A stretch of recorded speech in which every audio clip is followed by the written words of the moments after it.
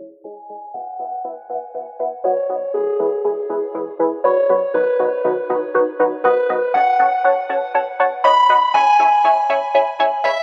to the final episode of Absurdity, featuring yours truly, Ryan Becker, sick with a head cold and ready for the final episode. Tony, we did it. We released one episode. We did it. Every single week. No every breaks. single week. I didn't think we were going to make it. I got to be completely honest. I did not think we were going to make it some weeks. We had some real close calls. That's for sure. Even tonight, So even close. this Oh my episode. gosh. With me being sick and us having a bunch of technical issues before we hit record tonight, this was a close call. So many crazy things happen tonight. Well, this whole holiday break has just been like insanity for my family, for myself. It's just been like absolutely bonkers. So to be able to be like the one steady thing that we've been able to do is record. It's like hallelujah. I'm glad that absurdity is the stability in your life. That's where you get not a relationship. Nope. Not church. Nope. Well, that's been steady too. Let's talk but that about hasn't been the entire year. Yeah. That has been steady the entire year. Yeah, this has been every single week, consistently. And now technically we've released 51 episodes this year because the first and last week of the year overlapped with the prior and the next year. But we also released a bonus episode or a part 2 episode of episode 111.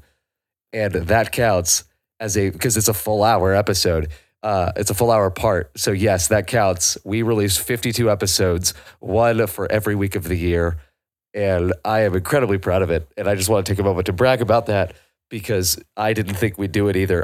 There were times where I even told you I thought that we would we'll just release some like other version, or maybe we'll just break that week, or I'll release a Patreon episode or something. I don't know. But nope, we just did it. We managed to find the time and make the time, and we did it. We did it. So hey, it's like I'm really proud of absurdity, and like our audience, you know what I mean, who's stuck with us, who's like, it's exciting to see that every week we have people that actually listen, and you guys have just become like such a significant part of our lives, you know, it's really for cool. 2 years now. It is. Like, that's what's crazy. It's like 2 years. It's been 3 years for me, and it is a. Well, yeah, exactly. Yeah. It's wild to see where we've come and where we're headed. And for those who don't know by now, I don't know how you've missed it, but we are launching the Absurd Podcast Network in mid-January. I'm also releasing a brand new podcast in mid-January called Beautiful Faith with Henry Johnson. And so you'll be able to check that out as well. We've been recording episodes for the last couple months, getting ready for the launch of that. So just really excited for all of the stuff that is coming in 2020 for you guys, and that's coming from us and coming from other shows on the network as well. So I'm sitting in a hotel in Orlando, Florida, visiting family for Christmas. And before I head off back to Chattanooga in the morning, we figured, why don't we talk about politics? Because that's the thing that everyone wants to talk about around the holidays is politics. So if you didn't know, Christianity Today, which is like the biggest publication in all of Christianity, like it's definitely one of the most well-read across the everyone knows about Christian spectrum. Yes. Yeah. And I did not know until this whole thing came out. I did not know that Christianity Today was founded by Billy Graham. Did not know that. So that was something I learned. But so December 19, Christianity Today published an article from the editor-in-chief, who is, what's his name? Mark Galley. Mark Galley. Yep, Mark Galley. And the headline is, Trump should be removed from office.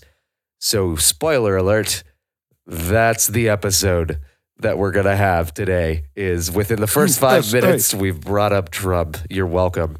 So that is, what's amazing to me is we've actually gotten to the point of this episode in 5 minutes. Under 5 minutes, actually. That's more amazing to me than anything else. That's because I'm sick and it's late and I just want to get this over with. No, that's not true. I mean, those things are true, but not because we want to get this over It's with. more that I'm sick and don't have the banter in me right now. I think it's also that there's kind of no nuance when it comes to something like this. There's like you kinda never have to just hit nuance it to straight Trump. on. Come on now. There's never That's any true. nuance to Trump. And that's not even a pro That's or true. anti-Trump statement. Literally everyone would That's just agree. that's That is probably the most bipartisan statement I could probably make in the world right now. So Christianity Today publishes this article from the editor-in-chief, and they invoke Billy Graham's name. They invoke Clinton's name at one point because they talk about what Christianity Today wrote 20 years ago in 1998 about Clinton and Clinton and his immoral acts and his controversy. Yes. So they invoke history in this and their historical kind of record of speaking out in politics. And one of the things they say, the typical CT or Christianity Today approach is to stay above the fray and allow Christians with different political convictions to make their arguments in the public square, to encourage all to pursue justice according to their convictions and treat their political opposition as charitably as possible, right? So typically that's what they've tried to do. Then they a neutral ground. Yes. Yeah. And then they go on. The Switzerland of Christian magazines, if you will. Yes, exactly. That said, we do feel it, which by the way, we're going to come back around to that. So Tony, if I don't bring that up again, please remind me. And listeners, if I don't bring it up again and Tony doesn't remind me, then email me. Which is a high likelihood. High chance, but okay, we'll go with it. So they said, that said, we do feel it necessary from time to time to make our own opinions on political matters clear. So they do that. And one of the things they try to grant the president here, and I'm not going to go into like a ton of depth on this. I'm really not. I think we'll link all of these articles in the show notes for you, so you can take a look at those all you want. But I just one highlight from this that did get me was he says, let's grant this to the president. The Democrats have had it out for him from day one, and therefore nearly everything they do is under a cloud of partisan suspicion. Okay, fair. I'll grant him that. I will grant that statement. The Democrats really have had it out for Trump since day one. But the thing that catches me here is they say, and no, Mr. Trump did not have a serious opportunity to offer his side of the story in the House hearings on impeachment. All right. I'm only going to say this once, but they definitely subpoenaed people from the White House, and the White House openly said we are not participating in this impeachment process. If you want to talk about they didn't have a serious opportunity, they literally ignored subpoenas, and Trump ordered them to reject subpoenas, and then not everyone. I need to avoid generalities. But now several people are saying that it was a partisan hack job, and the Democrats didn't let Trump hear his have his side heard when Trump literally banned his side from speaking. Like especially the people that were in on like it's a true statement that he hasn't had his side speak. We haven't heard his side of the story. But you can't say, oh, well, it's because they didn't give him a chance. It's like, no, they literally ordered him to tell his side of the story. His people to do that. And he was like, no. Yes, exactly. So their whole thing, just cat's out of the bag here. This is the brief version of it. Is basically they say, look, he's been immoral. He has damaged the reputation of evangelicals, as have evangelicals' support of his immoral behavior and actions. One of the things that they say, how can we say with a straight face that abortion is a great evil that cannot be tolerated, and with the same straight face say that the bent and broken character of our nation's leader doesn't really matter in the end? And I think that's a fair question to ask, regardless of, what you happen to think of Trump. Like a lot of people seem to acknowledge that dude's got a colored past and a colored present, and how he speaks and how he acts, and has damaged a Christian witness overall, even with a lot of the appointments that he's made and a lot of the things that typically evangelicals would be supportive of from a conservative political agenda. Okay, Fair. So after this, the Christian Post, I think, is the article that made this kind of public. Yeah, that was the magazine that did the next. Like they interviewed. Well, there was a letter that they posted, and then they also interviewed Mark Galley, Yes. the editor. So we'll put links to both of those. The only one that I'm going to mention here is the letter. So nearly 200 evangelical leaders slam Christianity Today for questioning their Christian witness. So they write 200 leaders all signed, 200 evangelical leaders all signed, which is weird that they say this because like one of them is definitely Michelle Bachmann, who is a U.S. House of Representatives former member. Yeah. So it's like, what? You're not an evangelical leader. You were a rep. What? I mean, she's definitely a person of note. She is a leader who happens to be an evangelical. Right. Yeah. Like that's, I mean, it's like saying, oh, well, what's the guy the singer who's like always on Oprah and yep. Oh, I can't remember who's Adventist. I can't remember his name now. Oh, but that's like saying, well, he's an Adventist leader. It's like, well, I mean, he's well known and Adventist, but he's not a biblical scholar. Like he's not on, the GC delegate or anything. Exactly.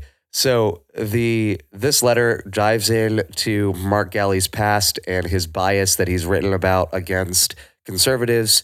And they go into Mr. Galley has written other statements about Americans who chose Donald Trump and referring to them as these other evangelicals who often haven't finished college. And if they have jobs, and apparently most of them don't, then they are blue collar jobs or entry level work, as he describes himself with pride as an elite evangelical. It's annoying that in this letter, they don't actually cite any of those as far as where they got them from, but I'm not going to question necessarily it. I'm just going to say fair point to him for if he's going to write an article about Trump should step down and talk about how they want to speak into politics and how he has a history of not doing so, well, then doing so in his history is probably a bad thing.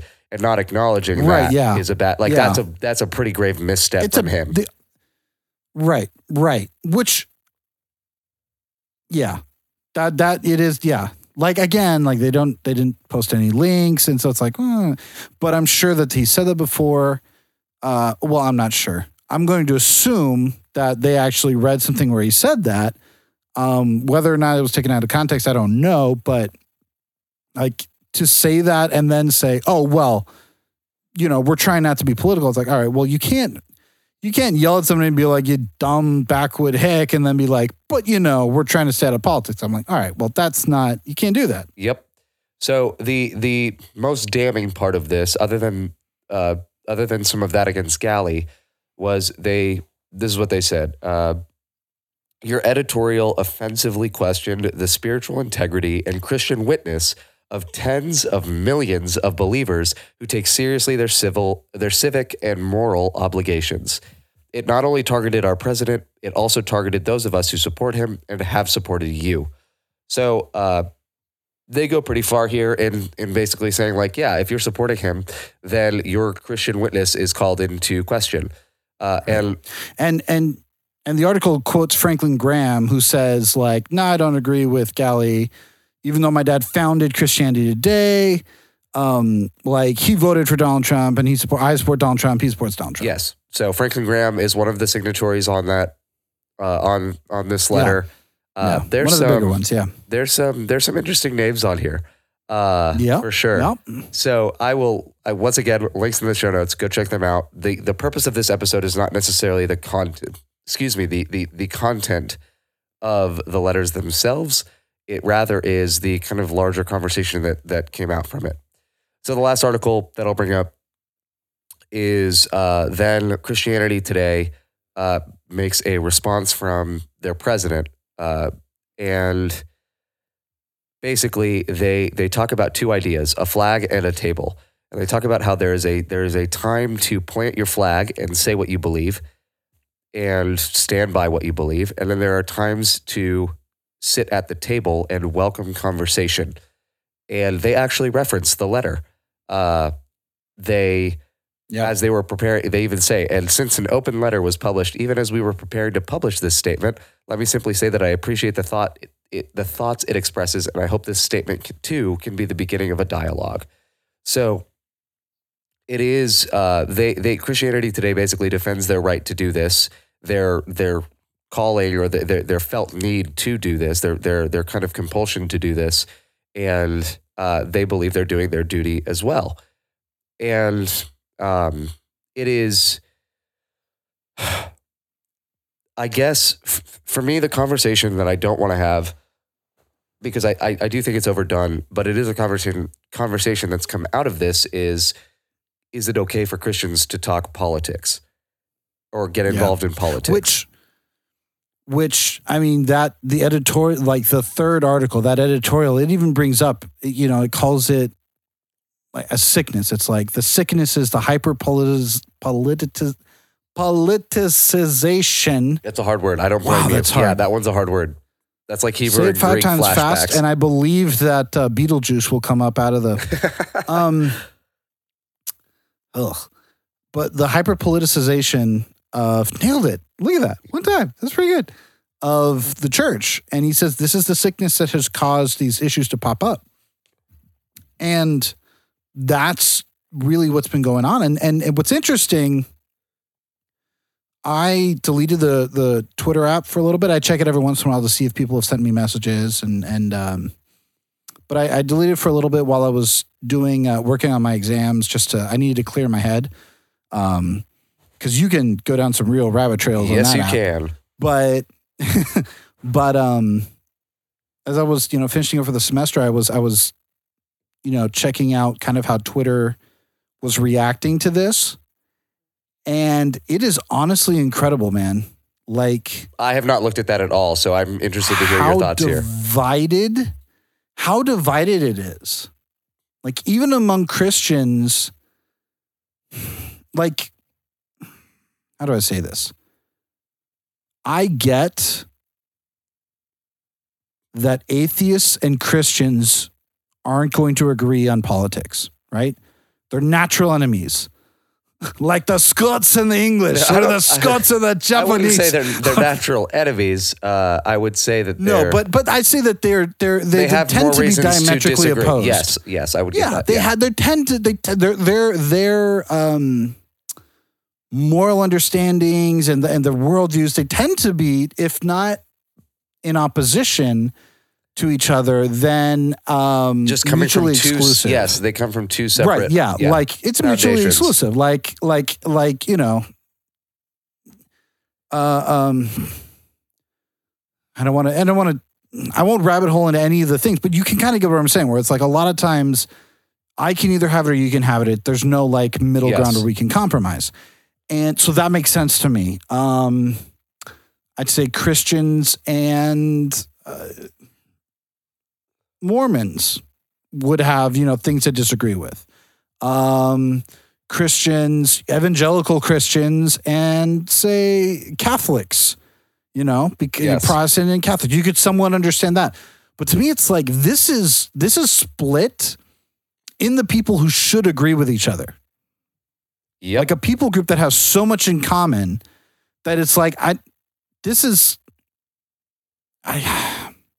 that's what totally, and it wasn't like I can kind of see where the article is coming from, or, well, I don't really think so, but all right, fair enough.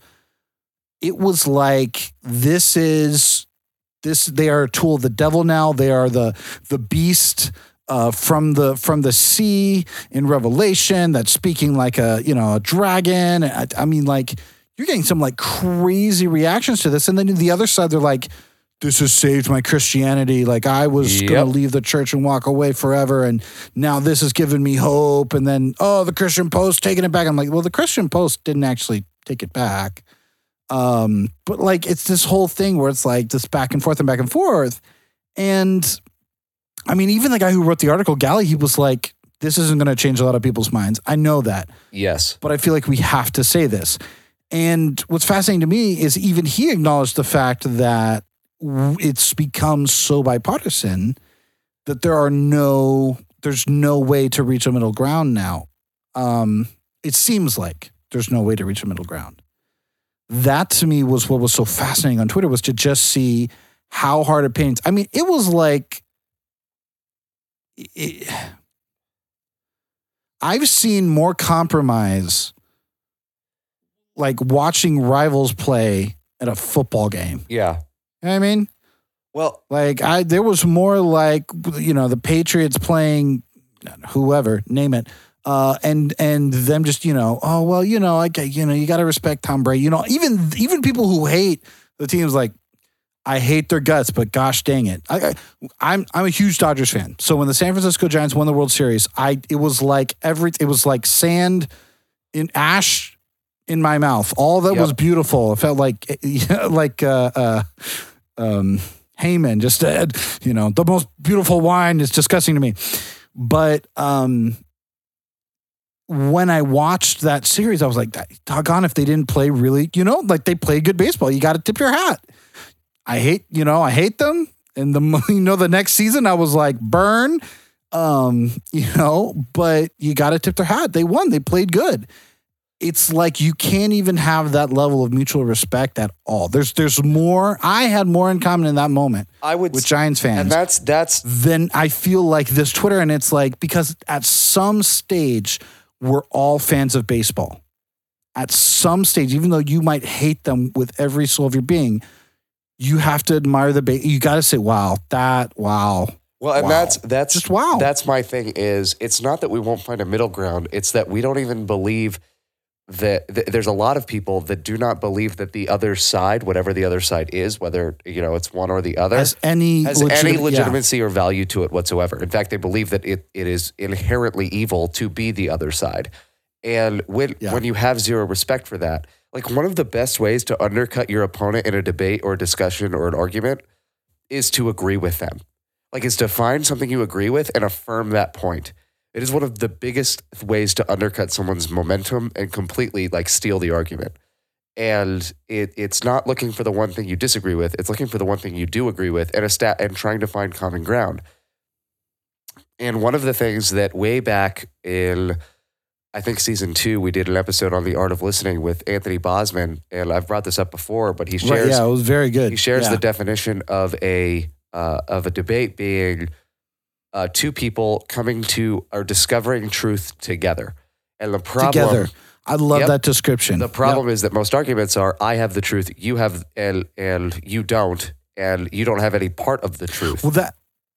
Well, didn't he say, like, that's the difference between an argument and a discussion or a debate or something like that? Where like an argument is just you trying to prove your point, versus a debate is us trying to discover some truth by bringing opposite points together. So there's two things that have happened. A, we don't want to talk about religion or politics with people around the table anymore because it's everyone's so ingrained. So instead, we take all of our upset and hurt feelings onto the internet, where we dig into our holes even further, right? That's what happens, is all the conversations that you want to have over the dinner table end up just happening online, but without any sort of filter, because it's online now. There's less commitment and less at stake. It's easier to say harsh things when you're not staring someone in the eye. Exactly. For most people. There are some people who can say it to their face, but for most people, it's a lot harder to look someone in the eye and just be like, you are a despicable human being.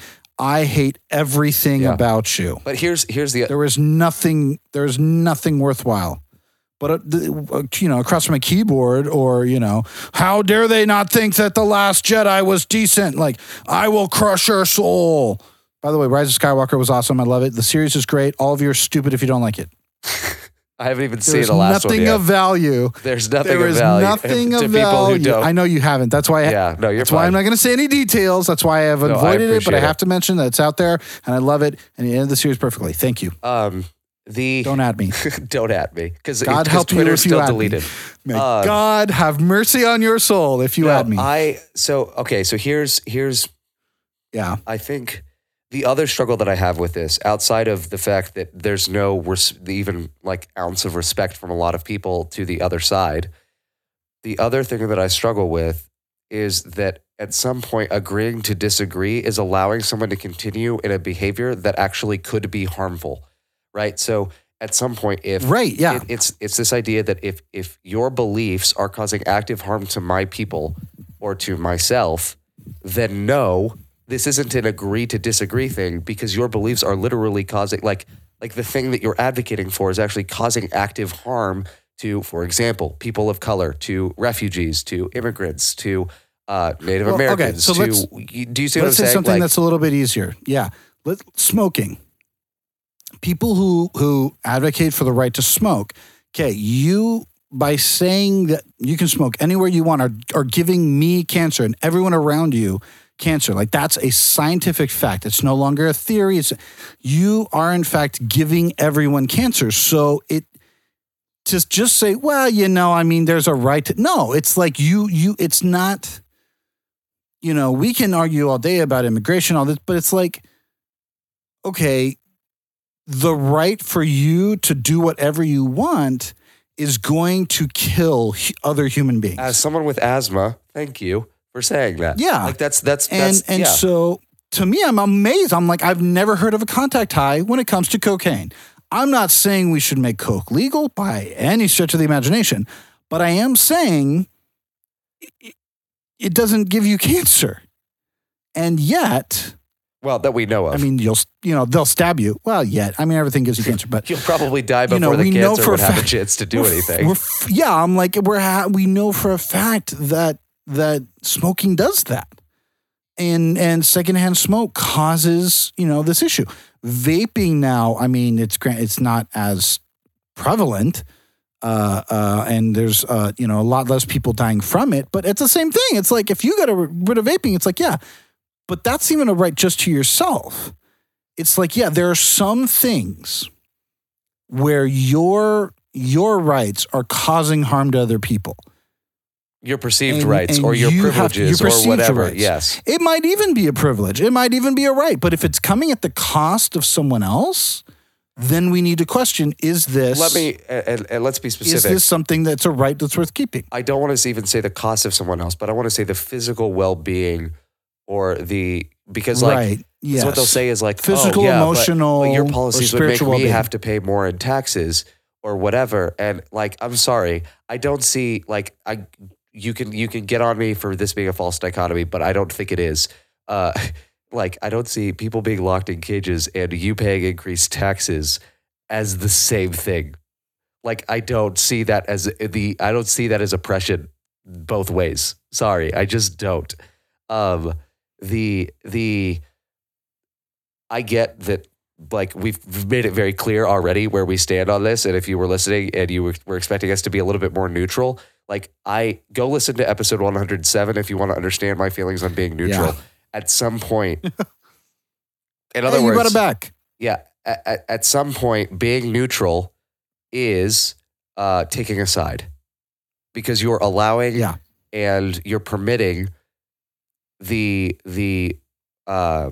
dangerous behaviors or belief systems of another to continue doing their thing. Oh, I just don't worry about that thing. Well, because it's not a problem to you. Like, you have the privilege of not making it an issue in your life, whereas other people don't have that option. It literally becomes their life, right? A 16-year-old dies of the flu in his cell. There's a video where you can watch it happen. Like, you can literally watch this kid, 16-year-old in a cell, die because no one took care of him and he was completely neglected and no one cared. And this was an immigrant who, as far as I know, well, I won't say one way or the other whether this was an asylum seeker or not, but I'm pretty sure it was. But like a lot of like, for example, the immigrants being locked up are asylum seekers, which means they're doing it the legal way anyway. So, and they're still being locked up in a cage and forgotten about. Like, that doesn't make any sense to me. And so no, there's a certain point where I just can't be quiet about that anymore, because just being quiet out of respect for the oppressor. Well, and the thing is, this is what I respected about the article itself, and this is the idea about going into politics. Mark Alley was like, we're not really talking politics in the article. He says, I'm talking about moralization. And from a moral standpoint, this is how we have to act. And I think you have to look at that. And to me, I think that's where the intersection of Christianity and politics. You could Yes. argue for other places, but to me, I fall along the lines of absolutely where morality and politics intersect. That is where Christians should get involved. And by morality, I mean a biblical morality, not a traditional morality. Not your perceived morality. I mean, if you were a Christian, Jesus, yes, yeah, what Jesus put down in the good book, for reals though. This isn't what your preacher said. This is what is in the book. And when you read what's there, now granted, that is totally open to interpretation. And that's where, to me, the discussion can come in. But when it comes to things like abortion, okay, there are verses that talk about this. And granted, you can go back and forth on what that means and the perceived legalism, but it's like, yeah, we should take a stance on it. Whether it's one way or the other, we should take a stance on that. The death penalty. I don't think the Bible has a really hard feelings about whether it should be 55 or 65 on I-10 going through Florida, or not Florida, Louisiana. I don't know, whatever. Does I-10 even hit Florida? I don't think it does. yes, it does. It passes through Florida. It passes through Florida? Yep. The top, like O'Collin? Okay. Yeah. Yay! North of Prayer Oh, I know, Conference. because I drove through it and then I hit the I-8. Yep. Cool story. Where was I? Something like, I don't really think the Bible I don't really think it has a strong view on those types of things. Or even, I think economics it does too, but let's say trade discussions with China, and NATO. It's like, no, I think that's you can use more common sense and economics and maybe use principles, but I don't think it has a hard stance. Definitely has a hard stance on things like smoking, murder, things like that. States of refuge. Like, it has a hard stance on divorce. Ooh, It has a hard. It has that's a hard one. It has a very hard stance on taking care of the poor, the orphan, and the widow. Ding, ding, ding, ding, ding. So let's say welfare. So it has a hard stance on it. And you can disagree with it all you want. You can say that it's not relevant. You can say that, but you have to, if you claim to be a Christian, you have to have a stance on it. You have to have a stance on it. Well, and I would argue that your stance should be in line with what the Bible actually says on those things. It should be in line with what the Bible says. If you're trying to live your life the way Jesus Christ talked, now I will say use an exegetical, historical, grammatical hermeneutic. All it is to say, don't just pick and choose where you want to read from it. Look at the actual text. Look at the context like of Thomas the text. Jefferson, look at the context of it, And read look it at the in a history. historical, grammatical way. But yeah, read what Jesus said, understand it, study it. If we're studying the Bible the way we say we do, I think the way that we vote changes a lot. And I don't mean party to party. I mean the way we vote. We actually go down and look at each issue on a micro-political level and a macro-political level. Well, and I think there's... And to be fair to Christianity Today, they write about this when they say, look at what we wrote about Clinton. They came out hard on Clinton. And they said, when he lies, he tears down the fabric of this nation. That's a true statement. That is a true statement. Well, and just so we're clear on this, Christianity Today's subscriptions have actually boomed since this happened. So if anyone thought they were going to hurt for this because they stood up against the evangelical right wing, they're not hurting. If anything, their subscriptions have actually grown from it. So there is that to say too. Yeah. And so, yeah, I mean, who knows? I mean, who knows if that's why they did it? Oh, I can't. I'm not going to question motive one way or the other. I'm just saying that's a reality of it. Yeah, I don't even know. Yeah, but that is a reality where it's like taking a hard stance. Usually, people want to listen to you, but I think at the same time, the question becomes, where do we as Christians get involved? And I think it absolutely is when it comes to that. Now, again, you can argue, for instance, I've had people say to me, okay, well, but the welfare state is different from providing for. That should be an assignment of the church. That should be consigned to the church. And I'm like, correct. If churches were doing it, I don't think the state would have to. Yep. if every church and every denomination in this country had welfare programs for their communities, because there are a ton of churches across this great nation.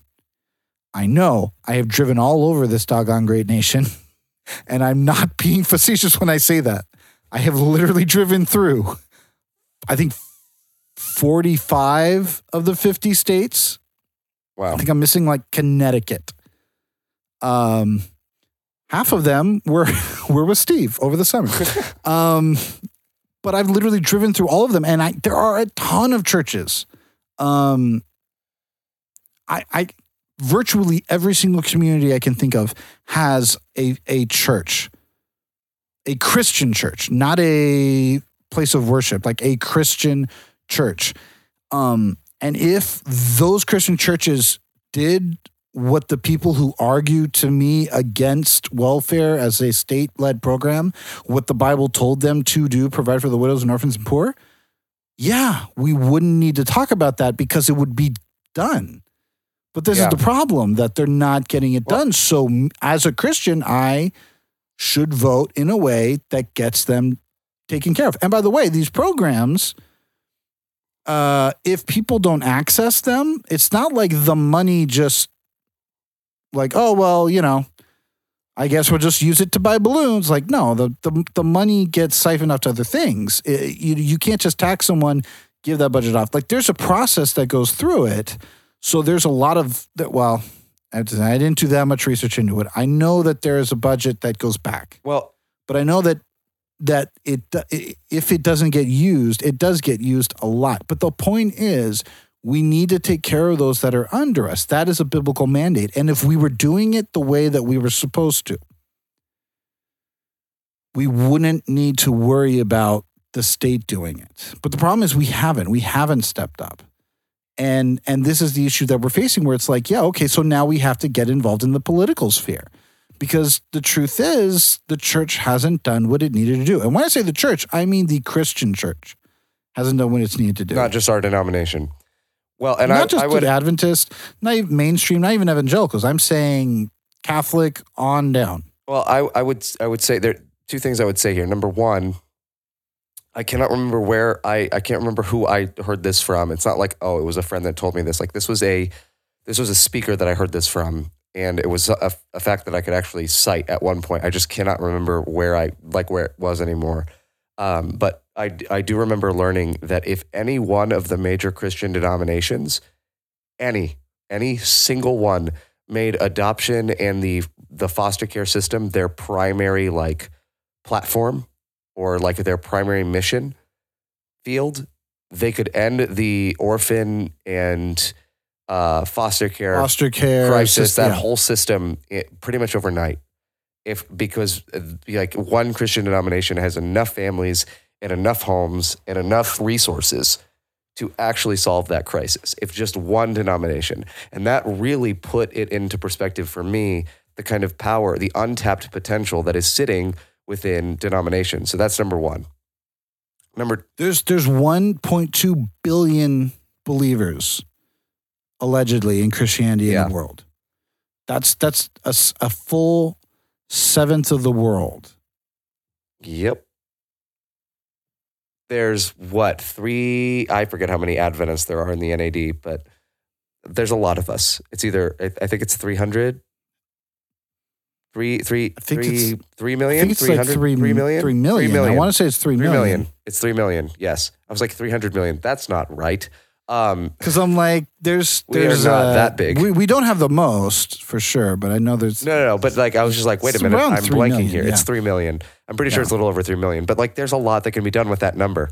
Right. There's a lot that can be done with that number. And I mean, and again, we're not even the best from a structural perspective. We're not even the best ones to take care of things here, because most of our tithe goes out. Well, all of our tithe leaves the local church, but most of it does not come back. A large portion of it does not come back. Offerings run the church to the conference level. So, like, it's one of those things where like a Baptist church that keeps, I don't want to call out Baptist, but let's say a church where the denomination is community and it keeps the tithe in house, they can do way more. Oh, you mean the denomination is congregational? More. Is that what you mean? You said community. Yeah. Congregational. Yeah. Yeah. Sorry. Yeah. Congregational. And the tithe stays inside, that congregation and can be used for the community. I mean, it's like that. They're situated to be able to help so much more. And even if we step up, whose structure is not that way, we could do so much more. Yes, I agree. And I think the other thing I'll say is this: I care far more about protecting the I don't want to say the feelings, but I'll put it this way. I have less reason to care about hurting the feelings of someone who has everything and they're perfectly fine and like they're going to go to work tomorrow and they're going to come home to their family and everything's great, as opposed to protecting the rights or protecting the lives of someone who is, in crisis right now for whatever reason, whether they are in the middle of an abortion decision, whether they are facing immigration crisis or deportation or whatever. Like, I care far, like they're in a greater state of need than an immediate need than me worrying about the opinion or like potential offense taken at some comment I make on a podcast. But number two is one thing that I've noticed, and this is something I've learned it, and not just like anecdotally, but like it's a thing that people tend to be. It's all the college students and all the young adults tend to be liberals and more liberal and progressive, and for more social programs and social welfare. And then the older they get, when they age out of that phase, whatever, they start to become more conservative. I'm not saying that all older people or all Gen X and all baby boomers are conservative. That's like factually not the case. I'm just saying that the pattern tends to trend in favor of as you get established. Yeah, we tend to, as we get established, we tend to get into patterns that we feel are more comfortable, and we tend to stay in that level of comfort. The human body tends to stay at rest, and the same with the human psyche. Correct. So one thing I've noticed is, as we accumulate more, which is what happens as you get older, you accumulate more stuff. You accumulate a family, you accumulate a home, you have belongings, you have these certain comforts that you don't want to leave. Your life becomes more about protecting what you have than making sure others also have. And I think that is one of the motivations that comes with people being or becoming more conservative over time, is you want to, quite literally, and I'm not trying to make a pun here, but you do want to conserve the way of life and the way things are that led you to be in the position that you're in, or that you believe led you to be in the position you're in. Yeah. That being said, I know, I mean, I can't even count on my hands the amount of conservative traditional people I have met that are not only willing to give, but are extremely generous. Absolutely. People that give with cheerfulness in their heart. So we're not saying that is, this is absolutely how it is. But you will tend to see this across the board, across Christianity, across atheism, non-believers, Islamic, let me Buddhist. Like, this just tends to be a human condition. Yeah, I was going to say, like, I built my podcast up to a certain level. I don't want to ever go back away from that level or do anything that would put that at risk. If we had to go back to, can you imagine the first mics that we started with? Yeah, like, that's what I'm saying. Like, everyone has that tendency. This isn't you're a terrible person because, but being aware of that tendency and understanding that, just because it's a lot easier to shout like, man, people with stuff should have to give it with nothing. Like, it's a lot easier to say that than the person who has this, you know what I mean? Like, yes. But that's my stuff. Like, it's your stuff. It's different. It's different when it's your stuff. It's a different ballgame. Yeah, 100%. And so I don't want it to sound like I'm knocking people who want to conserve what they did. I am going to knock the bootstrap mentality, though. Because I pulled myself up by my bootstraps and I had to do it this way. So should you. Like, it really annoys me when I hear parents say, oh, well, back in my day, I had to do it this way.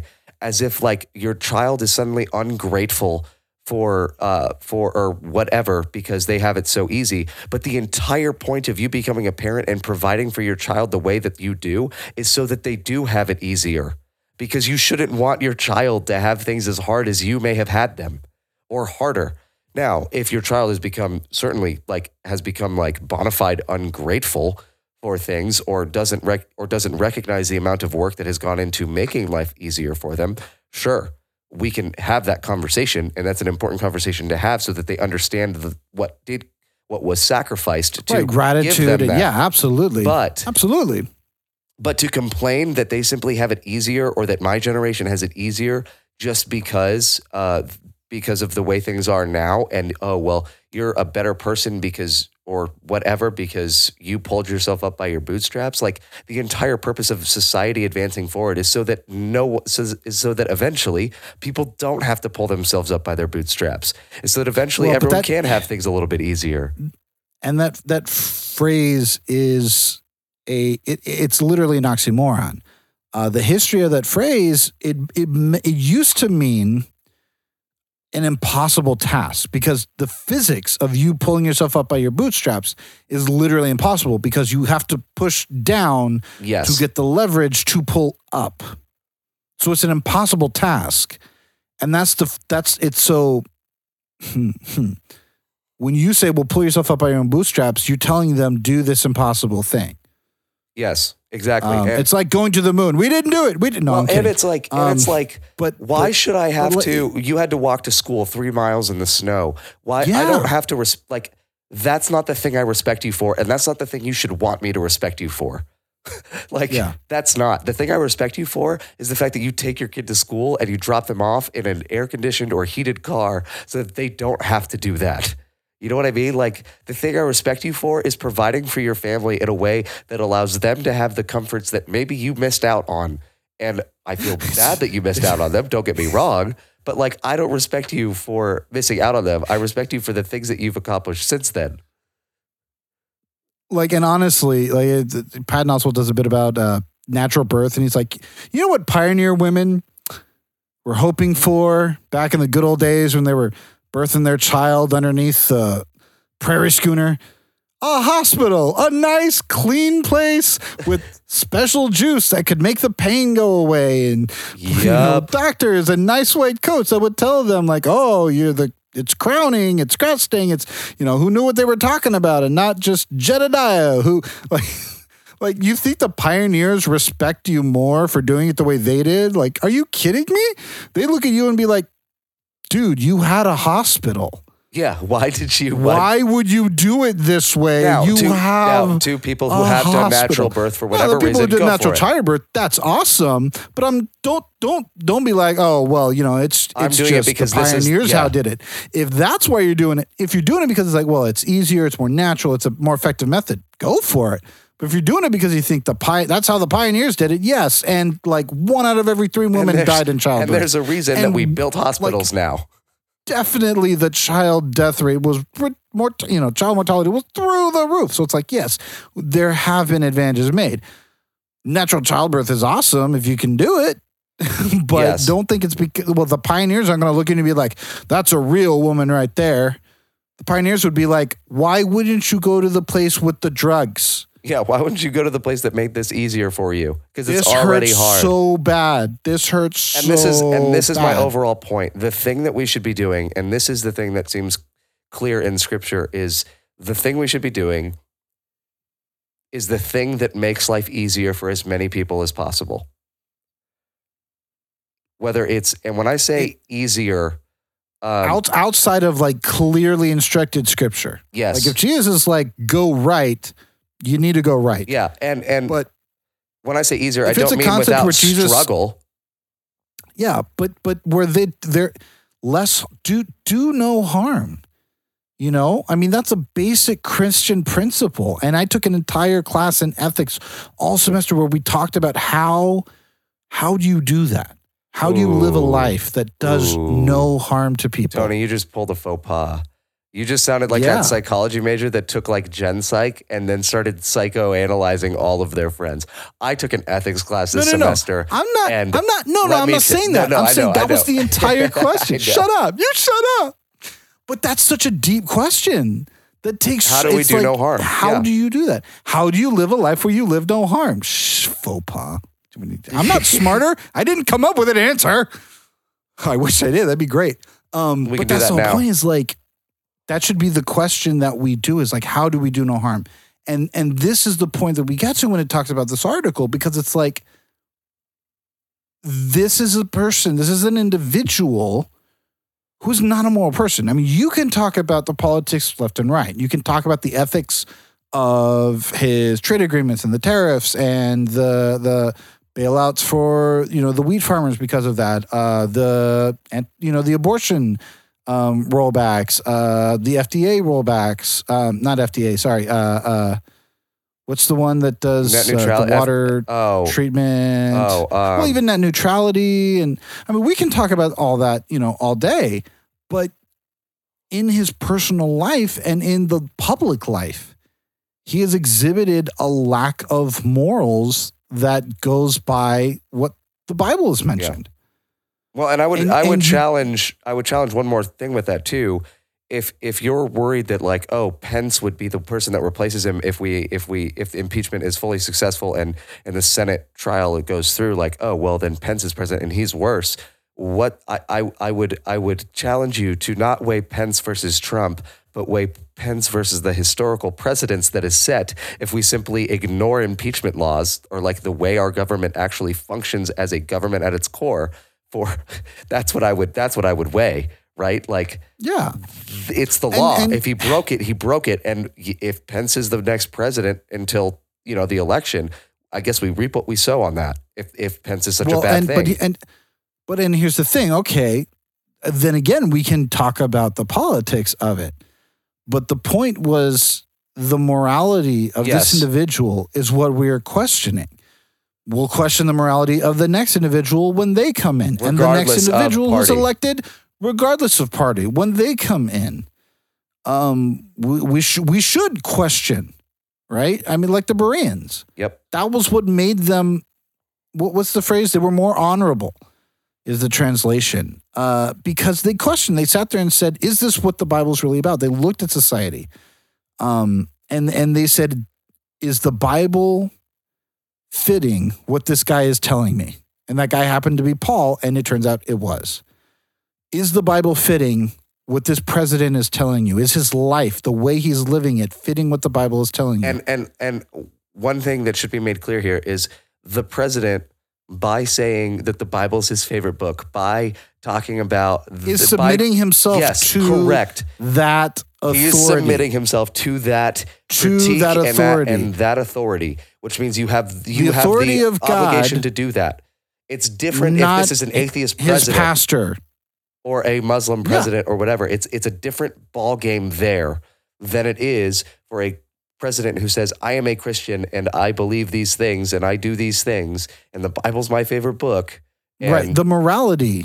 Yeah. Again, you can argue the politics. We can talk about the politics. We're not here to do that. We're talking about the morality of it, and we should involve ourselves in that and say, no, you're not allowed to. That's not okay. And we can, and I'm sure, and I got this at the elections. The morality, Hillary's a thief and this. Okay, sure. Then when she gets elected, I will. If you think I'm not questioning her morality either, or the morality of anybody that's elected, we have the current president we have. That's the reality that we have. That's who I'm questioning because he got elected.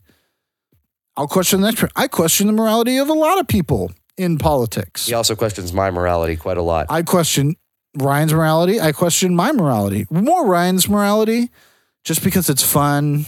Yeah, it's a thought experiment. It's just a good time. It's a good Friday night activity with your friends. Hey Ryan, if you were a hot dog, would you eat yourself? No, I would not. I know I would. I'd smother myself in onions and mustard. Where is this from? But I think where's this from?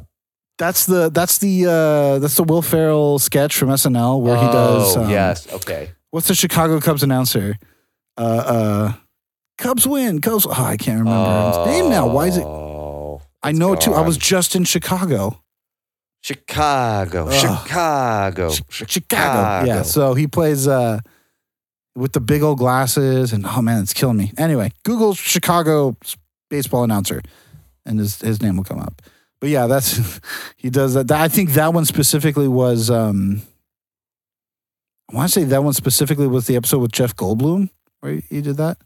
But I think we can all agree that Jeff Goldblum is a beautiful human being. I was going to say, I think when you say I think we all can agree, that's usually something that is guaranteed that no one can agree on. That's I think that I stand by my statement. Jeff Goldblum is a beautiful human being. I'm not racist, but that's what that is. We talked about the word "but" before. I think it's something that we have a consensus on. Kind of coming back to the point, like we need to be able to separate our politics from not separate our politics, but acknowledge the morality of whoever it is. And I guarantee you, the next person who's up here. By the way, I question Obama's morality, dude. He allowed for drone strikes on unarmed civilians. I question that, and I don't support that. I mean, whether or not the intelligence was faulty, and we can get into that, but I question them. That's not okay. And he smoked, which is why I also brought that up, because he smoked cigarettes. Now, he did it outside, away from people, whatever, but he smoked cigarettes. And I'm like, look, I get it that it's a stressful job, but you're causing other people cancer. If they're nearby, you're giving them cancer. You have to question those things. And I think that it's important for us to support the government that is there. That is a clear biblical mandate. But I think it's also important for us to hold it accountable. So basically what we're saying is vote in 2020. That's this entire episode. Vote, and also get involved in your local community to the point where you can show people what a correct moral life does. Okay, and here's the only reason why I say we should. This is the only reason why. Well, the two reasons why. Number one, God told us to do it. Number two, I truly believe in my heart of hearts that a moral life lived according to the Christian structure and the Christian way of life is one that is going to make you a better citizen of this country and of the world, a better human being, and just a better person. And we don't mean comparison-wise, like better than not other in comparison. people. We just mean like you'll be a better according person. to you. Yeah, better You're you. going to be the best you, and the more you live according to that life, the better you're going to be.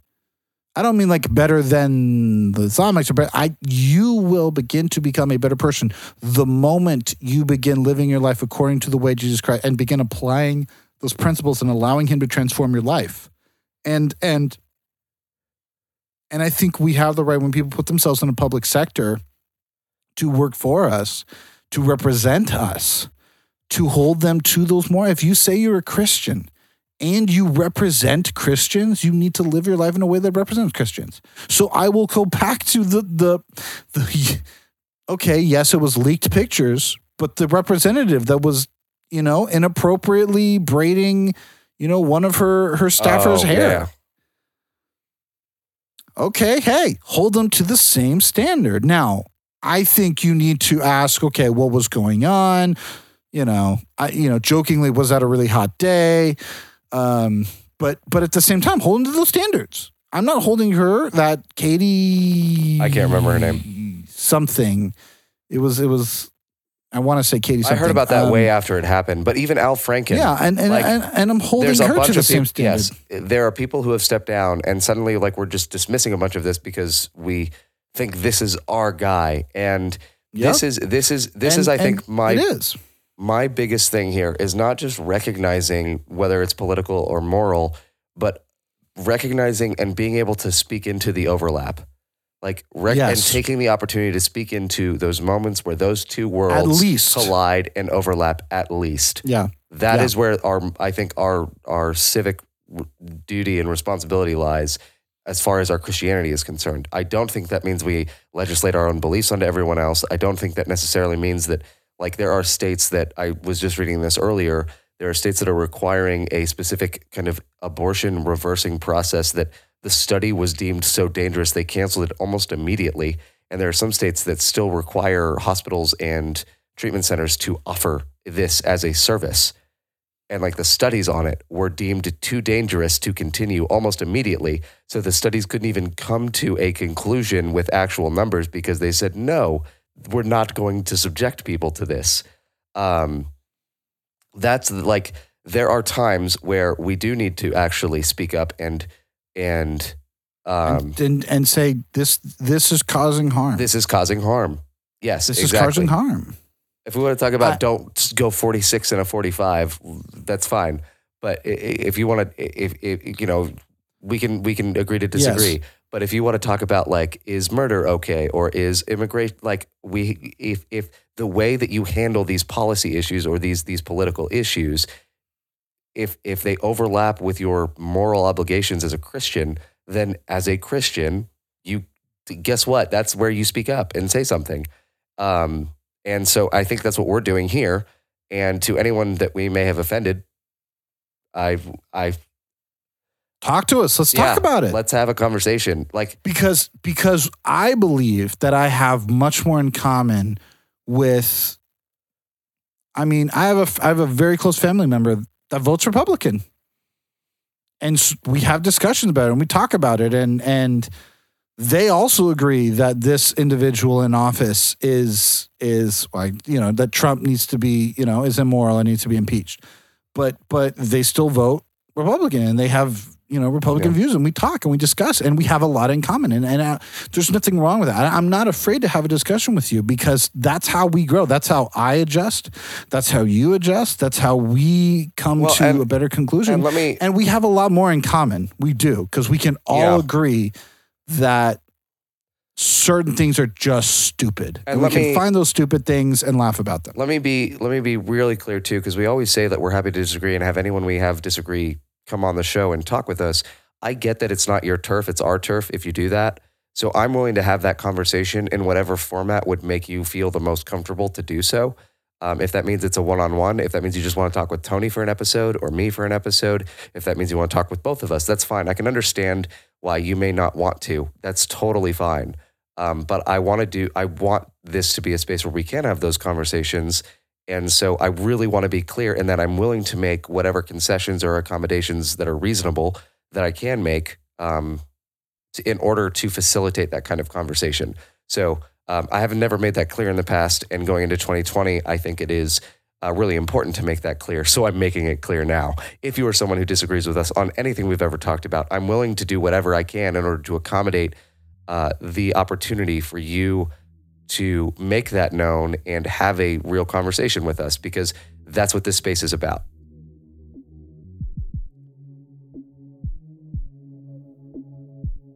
Yes. Perfect. Was I supposed to fight you? I disagree 100%. No, you're fine. Okay. I just love that we ended that awkwardly.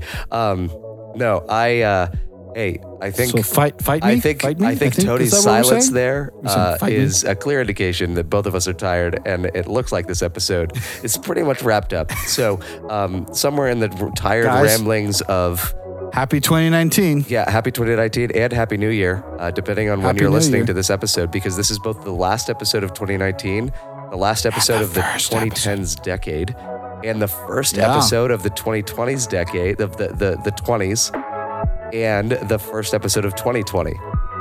That's what this episode is. So we did it. Hey, we did it. You're awesome. Yeah, you guys are beautiful for all your support, and we're looking forward to seeing where this heads next. So take care, guys. We'll see you next week.